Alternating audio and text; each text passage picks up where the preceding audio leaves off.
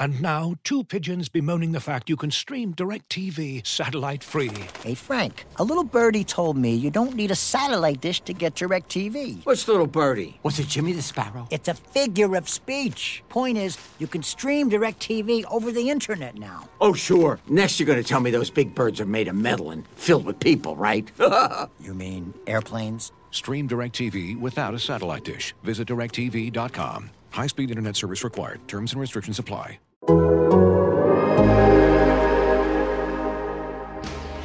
High in the air. Brito back at the wall. Adios, Pelota! That's the type of manager that I'd like to be, which is the same every day. They know what they're going to get. They're going to get energy. They're going to get accountability. They're going to get structure, and they're going to get support. And I'm going to bring those things to the dugout in the clubhouse regularly. It takes hard work and it takes humility, taking one step forward at a time, making one good baseball move after another. And I really feel like that's how we're going to get where we hope and intend to go. You're listening to Bags and Brisbee on Athletic Podcast Network. Welcome to episode 212 of the Bags and Brisbee podcast. I am Grant Brisbee. I'm here with Andy Baggerly. Andy, 212 doubles for the 1973 Giants. How about that? They hit exactly on the nose, 212? You're kidding. 212. Really? Check out this outfield. Gary Matthews, 22 years old. Gary Maddox, 23 years old. Bobby Bonds, 27 years old. And they even have Dave Kingman, 24, on the bench. How are you going to screw that up if you're a team? Wow. That's one of the things that just amazes me. I mean, that's some batting titles there. That's a lot of all-star appearances. Gold gloves. That's really impressive. But you know what? They didn't quite hit as many doubles that year as Gene Segura has in his career. Gene Segura is sitting on 231. The 250 is not far off. Load up the confetti cannons.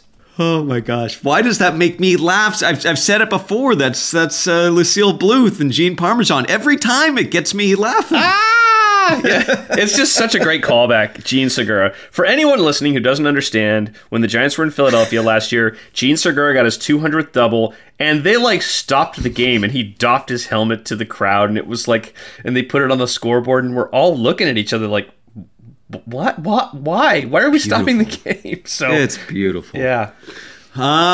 This is going to be a weird podcast, and I'll tell you why. I didn't watch any Giants last week. I watched, last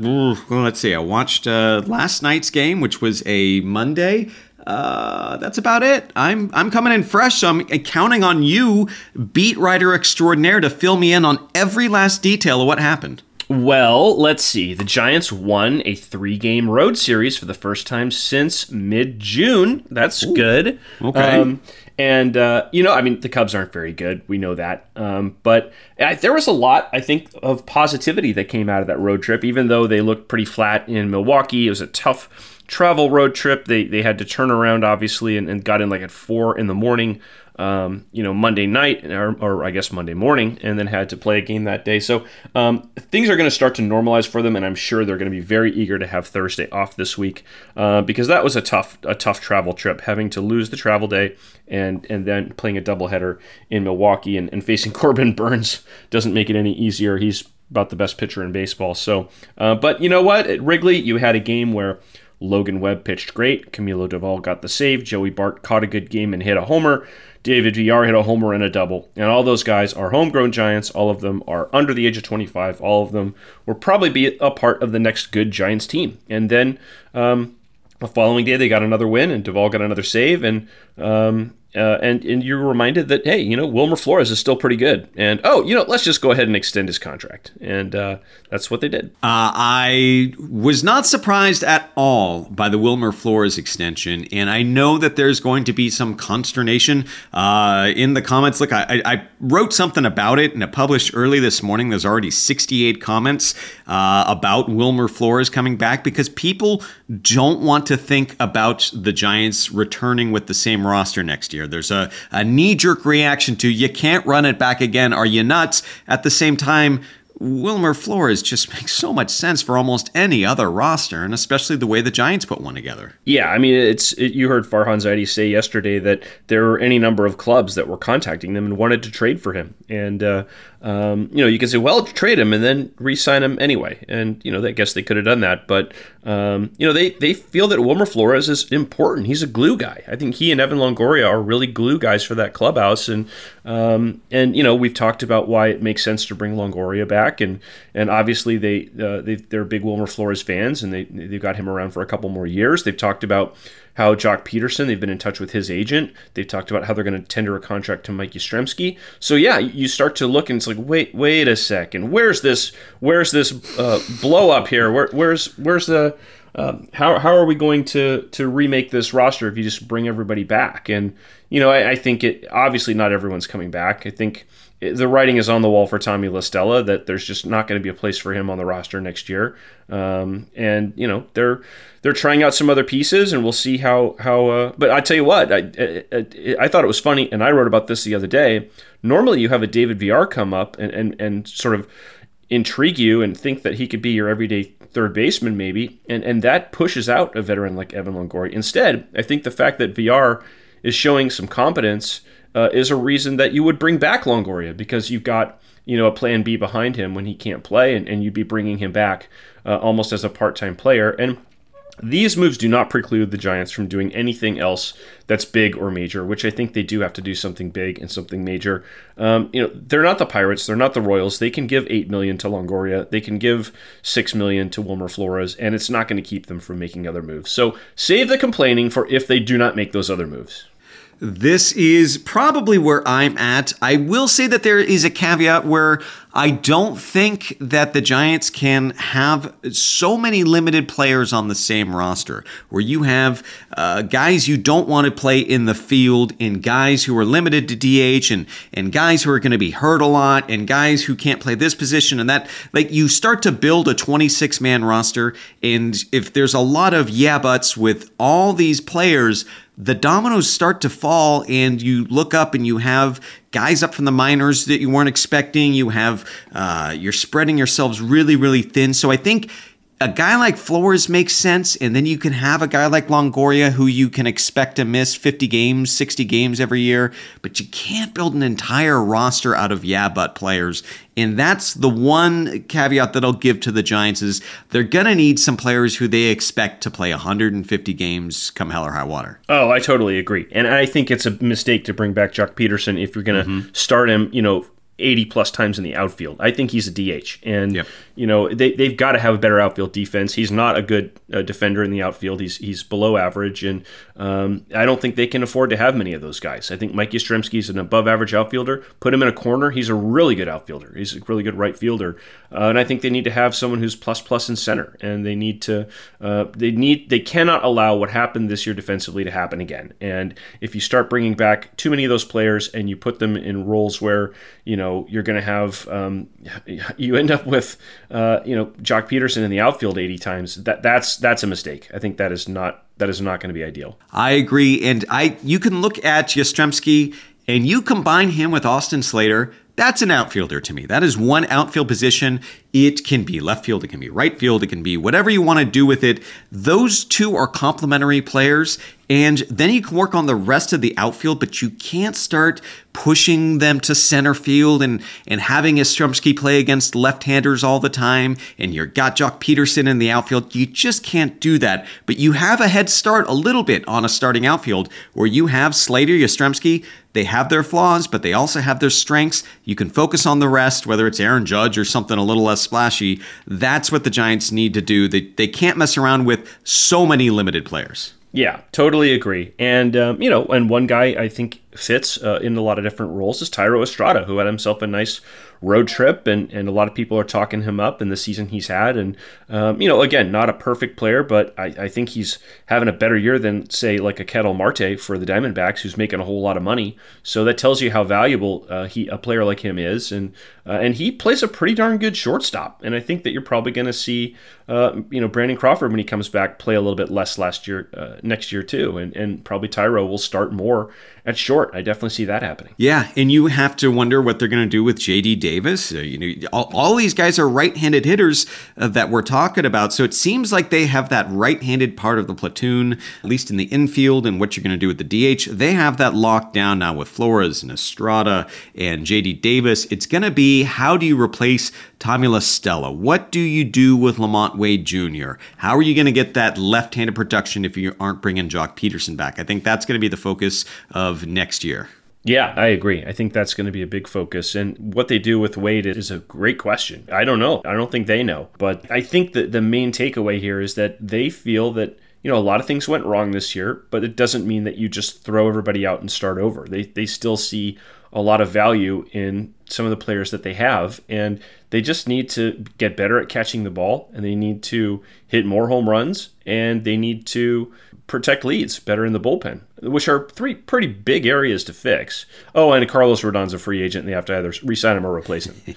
But yeah, I mean, you start looking at they're a little bit closer now, and Cole Waits got activated Monday, and he is officially the first guy from the Farhan Zaidi era to be drafted and to reach the major leagues, with the asterisk that Caleb Killian, who was traded to the Cubs for Chris Bryant, already did so. And so this is the first guy, Cole Waits, from the 19 draft class, to make the major leagues. And if he is the first guy to start that little wave happening, that's going to be encouraging, because I think Kyle Harrison will be on the team next year at some point. I think Casey Schmidt will be in the big leagues at some point next year. He's been really put himself on the map, and some people think he's an even better prospect than Marco Luciano at this point. Wow.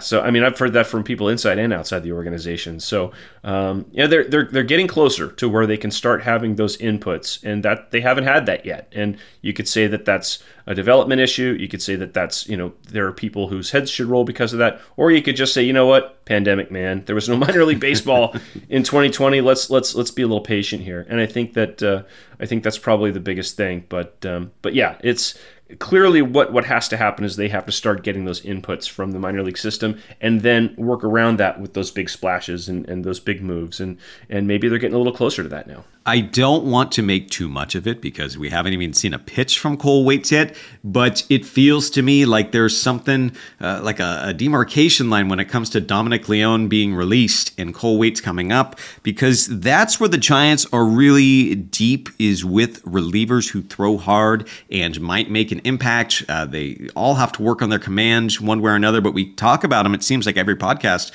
whether it's Waits or RJ Dabovich or Randy Rodriguez. It feels like that is an area where the Giants could surprise sooner rather than later, get a lockdown bullpen from the internal options, and be a little bit better than maybe everyone's expecting.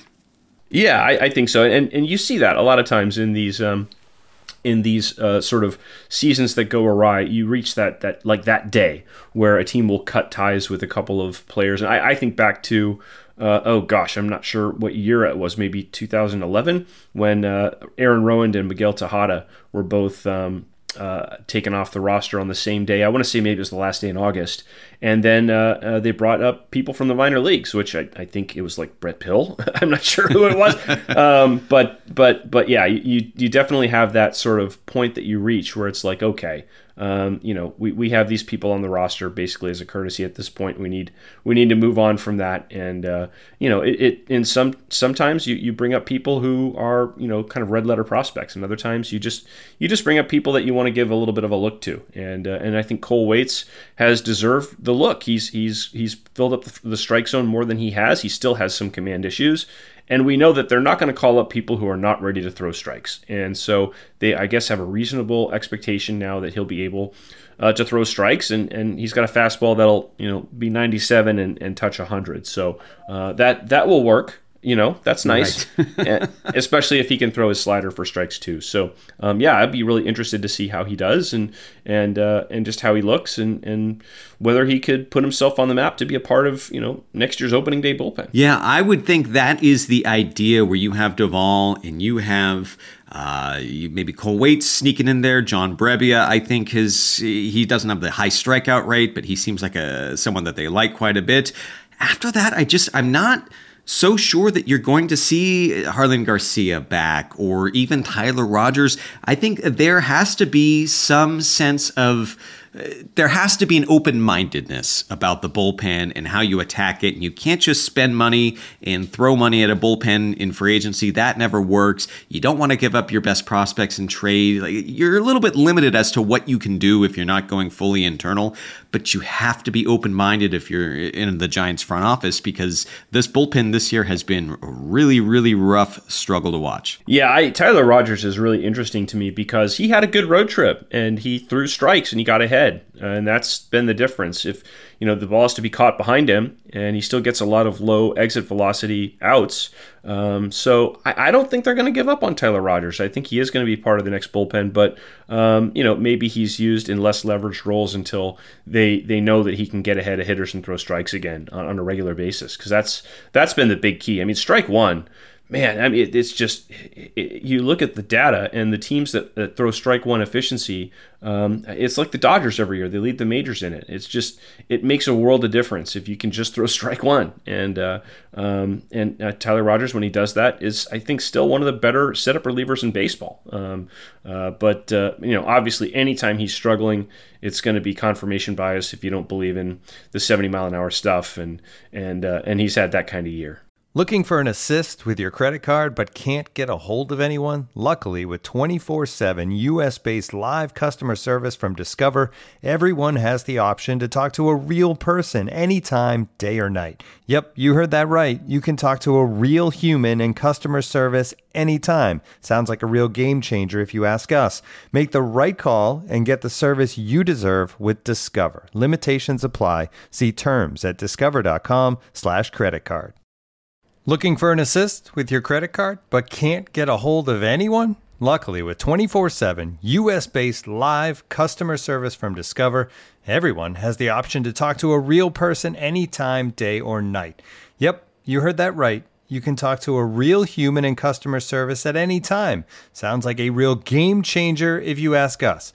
Make the right call and get the service you deserve with Discover. Limitations apply. See terms at discover.com/creditcard. Another guy who's opening eyes right now and looking good. He got a save last night. We're recording this on Tuesday. Scott Alexander, you mentioned him early. When you went to Sacramento, you heard whispers, yeah, this guy, he's going to be in the majors soon. And this was my introduction to Scott Alexander being in the minor leagues, to be honest. And I was going, really? Scott Alexander, the guy from the Dodgers who just kind of floated? Yeah, he seems like someone who can work because he has a really good sinker that he can command. And it's a funky pitch, and the Giants love their funky pitches. They do, and he's got 5+ years of service time, but he won't get enough to get to 6, so he'll be in his last year of arbitration, so they've got club control over him, and he won't make a ton of money as a last year arb guy, because he hasn't he's only had really 2 full seasons in the majors, with the Royals in 2017 and then with the Dodgers in 18, But yeah, I mean, he's a guy who throws with some deception, and as long as he can demonstrate some durability, I think he may end up being the replacement for Harlan Garcia on this roster next year. And Harlan is, I mean, hard to know what to make of him, because he didn't give up a run for 2 months, and then his numbers in June and July were terrible. And then in August, I think he had 18 strikeouts and 1 walk in 15 innings and gave up a couple homers, but that strikeout to walk will play. And then it's been rough again for him. So, hard to know, but I think the key is, Harlan Garcia is out of options, and Scott Alexander, I have to believe, is also, well, he's got more than 5 years of service time, so it doesn't matter. You can't send him down to the minor leagues either. But I think they're going to have to get some more optionability in that bullpen. I agree. Garcia is, to me, one of the most maddening pitchers on the team, because I'm never sure what to expect, like you said, from month to month. But he's not the most maddening pitcher the Giants have introduced this year. Junior Marte, to me, he can throw some of the nastiest pitches I have ever seen, and his ERA is 6.28, which he absolutely deserves. That guy drives me nuts because he should be so good. Yeah, and he throws really, really hard too. Yes. It's a little tough to fathom, and I think he's got 37 strikeouts in 38 innings, and a lot of times you look at the stuff and it's like, how does anybody hit that? But He's averaging 1.5 base runner per inning. That's just too much. And, he's averaging more than a hit per inning, which is just unfathomable. You think his stuff would be so difficult to square up, but I think they probably need to add a little deception there, maybe change an arm angle a little bit or find a way, because there are guys who throw really, really hard, but if you can see the ball the whole way, and I'm thinking of like a Hunter Green from the Reds, then they're going to give up a share of homers, and that's obviously something that's important to the Giants is home run suppression. I think it's probably the number one thing they look at after strikeout to walk ratio when they are prizing sort of relief targets. And so he's going to have to either keep the ball in the ballpark somehow, and maybe that means adding some deception. Now, do you think the Giants can improve the defense enough to stick with a bunch of lower strikeout relievers? Because they have Tyler Rogers. John Brebbia doesn't have a strikeout per inning. Garcia doesn't have a strikeout per inning. Zach Littell is under 8 per 9 innings. Sam Long isn't striking out a ton of guys.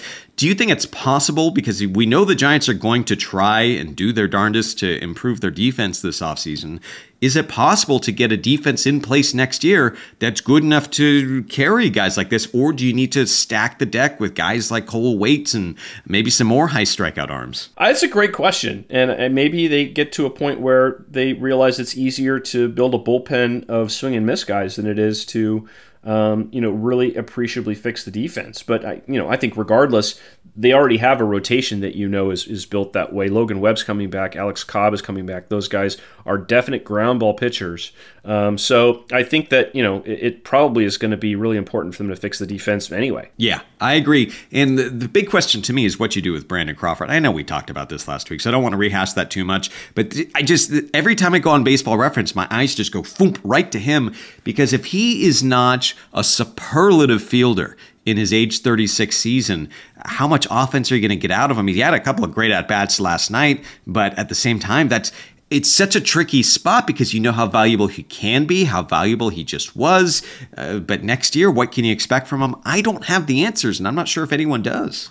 No, and it probably is going to be one of those things where they have to, think about, having some other alternatives. And, whether that's signing someone like a Trey Turner who can, play short and spell Crawford sometimes, and then also, maybe move over to second base when Crawford's out there. And I don't know. You say, well, he wouldn't want to sign and have a role like that. Give the guy enough money, and he'll sell hot dogs for you, right?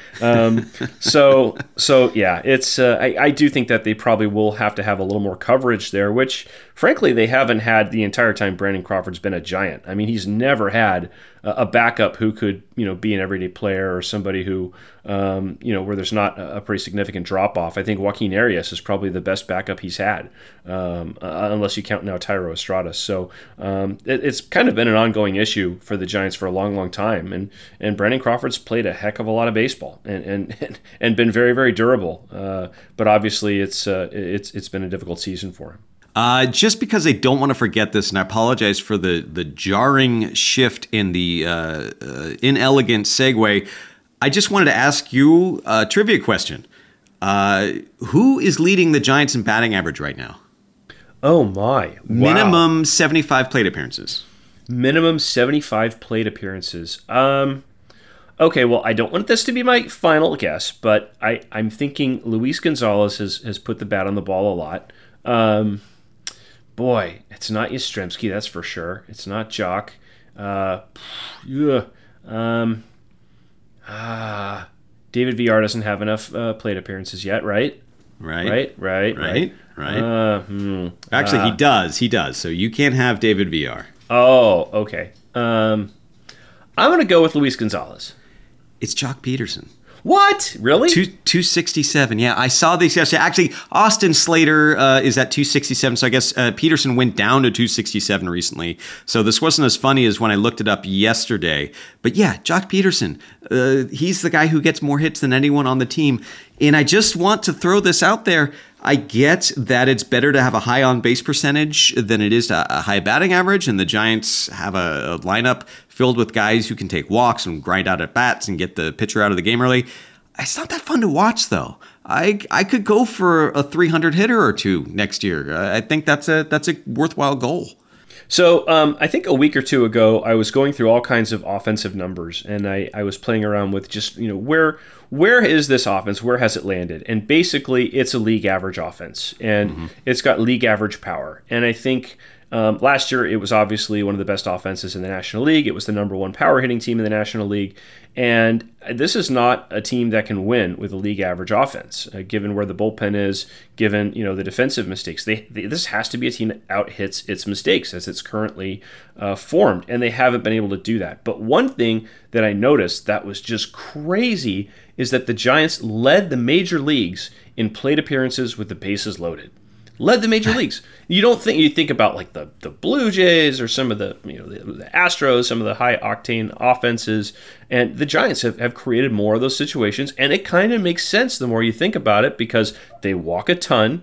They have a lot of guys who aren't going to score station to station, right? If it requires moving more than 90 feet on a hit, and so they load them up a lot. And they were doing okay with the bases loaded. It was like 255 average. They'd knocked in like 100 and something runs. It was the most in the majors. Obviously, that's because they had the most opportunities. But it's not like they were terrible with the bases loaded. But they're not hitting those 3-run homers that they hit last year. So they're loading the bases a ton, and they're sneaking out some runs, but they're not putting up the big crooked numbers. And I just thought that was fascinating, and it kind of is almost emblematic of just what this offense has done this year. Yeah, it's a confusing offense because they can do quite a bit right. You've covered Giants teams that couldn't hit water if they fell out of a boat, and I've complained about them on the old internet. And this is not one of those teams. They can struggle against Corbin Burns. They can have their moments, but they generally work counts and do some of the things well. And it's not that difficult to imagine the Giants having a slightly above average offense next year.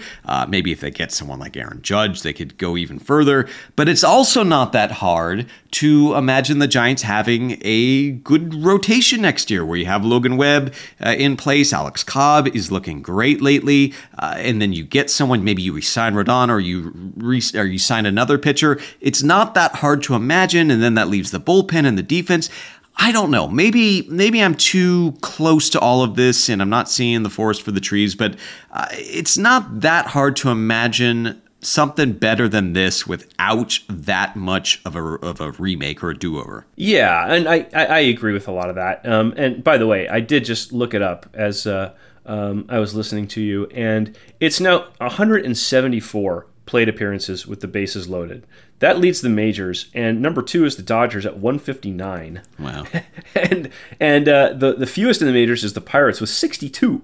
So, whoa. I mean, I know, it's nutty. There's only, the league average looks to be around maybe 117, 119, right around there. The Mets are 15th with 117. So the Giants have had 174 plate appearances with the bases loaded, and yet they're, pretty much a league average offense in terms of runs scored per game. So, that's just, wow. That's kind of like a snapshot, isn't it? Yeah, that is wild. That is, the Pirates only having, 63?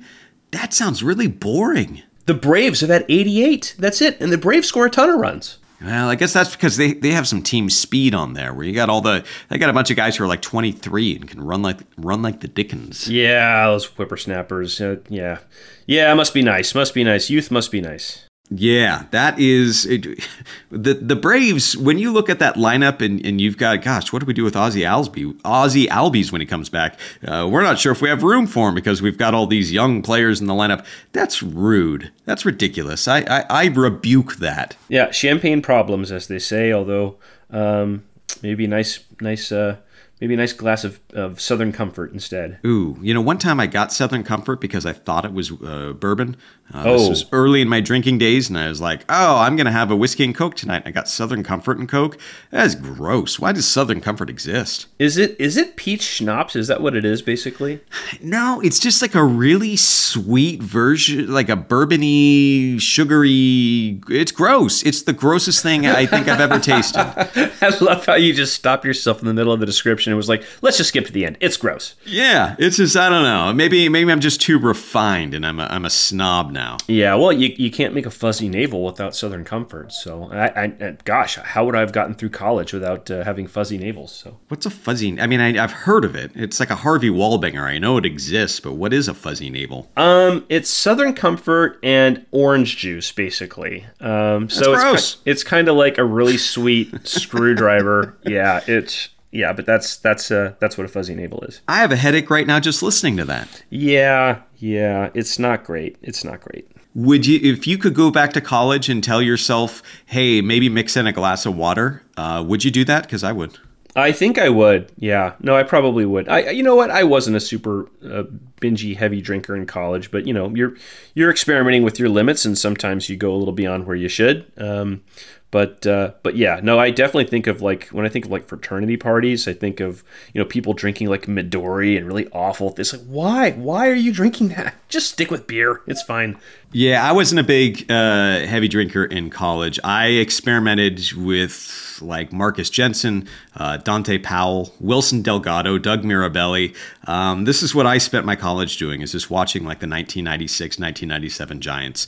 Left some lingering effects. Like, it's why I'm here now. Yeah, those that leaves a permanent brain pattern on you. I was talking with Adam Copeland on KNBR the other day, and he was mentioning, the watching a team in September that's out of it, and you're all excited for the players who come up, and he starts dropping Jason Ellison on me, and then he drops an Adam Shabala on me. Yes. And I said, that is some knowledge, man. Dropping Adam Shabala, and he left me with Justin Knadler, and then I just have to go. I can't.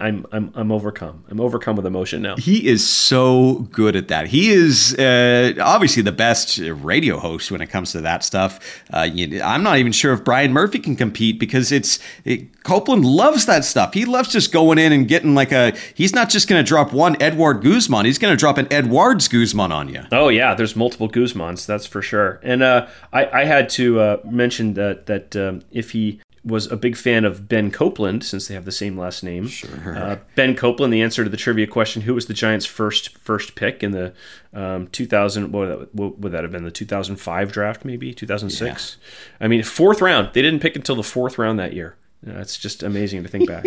On purpose, right? That's the year. That's the year where they're like, no, we don't want that first round pick. We're going to sign Michael Tucker. Or was it a different one? No, you know what's crazy about that? I mean, the part that people forget is, before you had to offer arbitration to the free agent. It wasn't a qualifying offer, but you had to offer arbitration to a potential free agent. And if you did that, then you attach the draft pick compensation. And so Michael Tucker wasn't going to make a ton of money, but he probably would have made like $6 or $7 million in arbitration. And there's no way the Kansas City Royals were going to offer it to him. No way. And the Giants signed Michael Tucker one day before the Royals were going to have to make that call. And they did it on purpose so that the Royals would then obviously offer arbitration, knowing that the player's already signed elsewhere. And then the Giants would, they punted a first-round draft pick. And it was a different time, I know, but it is just impossible to believe that a team would do that now. It's just alien. Still drives me nuts. Still drives me absolutely nuts. All right, we are out of time. I'm just going to drop out of the 4 plate appearances that Julio Ramirez had for the 2005 Giants, which one stands out for you? Oh, probably the second one. He did have a hit, so there was one of them in there, but I did not remember that Julio Ramirez existed. Angel Chavez was on that team as well. Didn't remember him. All right. Yamid Had. I just leave you with Yamid Had. That's like my go-to when it's like a random Giants backup catcher. Justin Knadler's good, though, so I'll go with that one in the future. But Yamid Had, I love that name. All right. This has been episode 212 of the Bags and Brisbee podcast. We will be back on Thursday. It's an off day, and we will talk about what happened in the Braves, the last 2 games, the series finale. We will see you then. As you've probably heard by now, we've teamed up with BetMGM this season. We'll be using BetMGM lines to make all of our picks, and we'll have special offers for our listeners each week. If you haven't signed up for BetMGM yet, use bonus code The Athletic, and you'll get a 1-year subscription to The Athletic, plus up to a $1,500 first bet offer on your first wager with BetMGM. Here's how it works. Download the BetMGM app and sign up using bonus code The Athletic. Make your first deposit of at least $10. Place your first bet on any game and claim your voucher for a 1-year subscription to The Athletic. See BetMGM.com for terms. U.S. promotional offers not available in D.C., Mississippi, New York, Nevada, Ontario, or Puerto Rico. Gambling problem? Call 1-800-GAMBLER. Available in the U.S. Call 877-8-HOPE-NY or text HOPE-NY 467-369 in New York. Call 1-800-NEXT-STEP in Arizona. 1-800-327-5050 in Massachusetts. 1-800-BETS-OFF in Iowa. 1-800-270-7117 for confidential help in Michigan. 1-800-981-0023 in Puerto Rico. First bet offer for new customers only in partnership with Kansas Crossing Casino and Hotel. Don't forget, if you haven't signed up for BetMGM yet, use bonus code The Athletic, and you'll get a 1-year subscription to The Athletic, plus up to a $1,500 first bet offer on your first wager.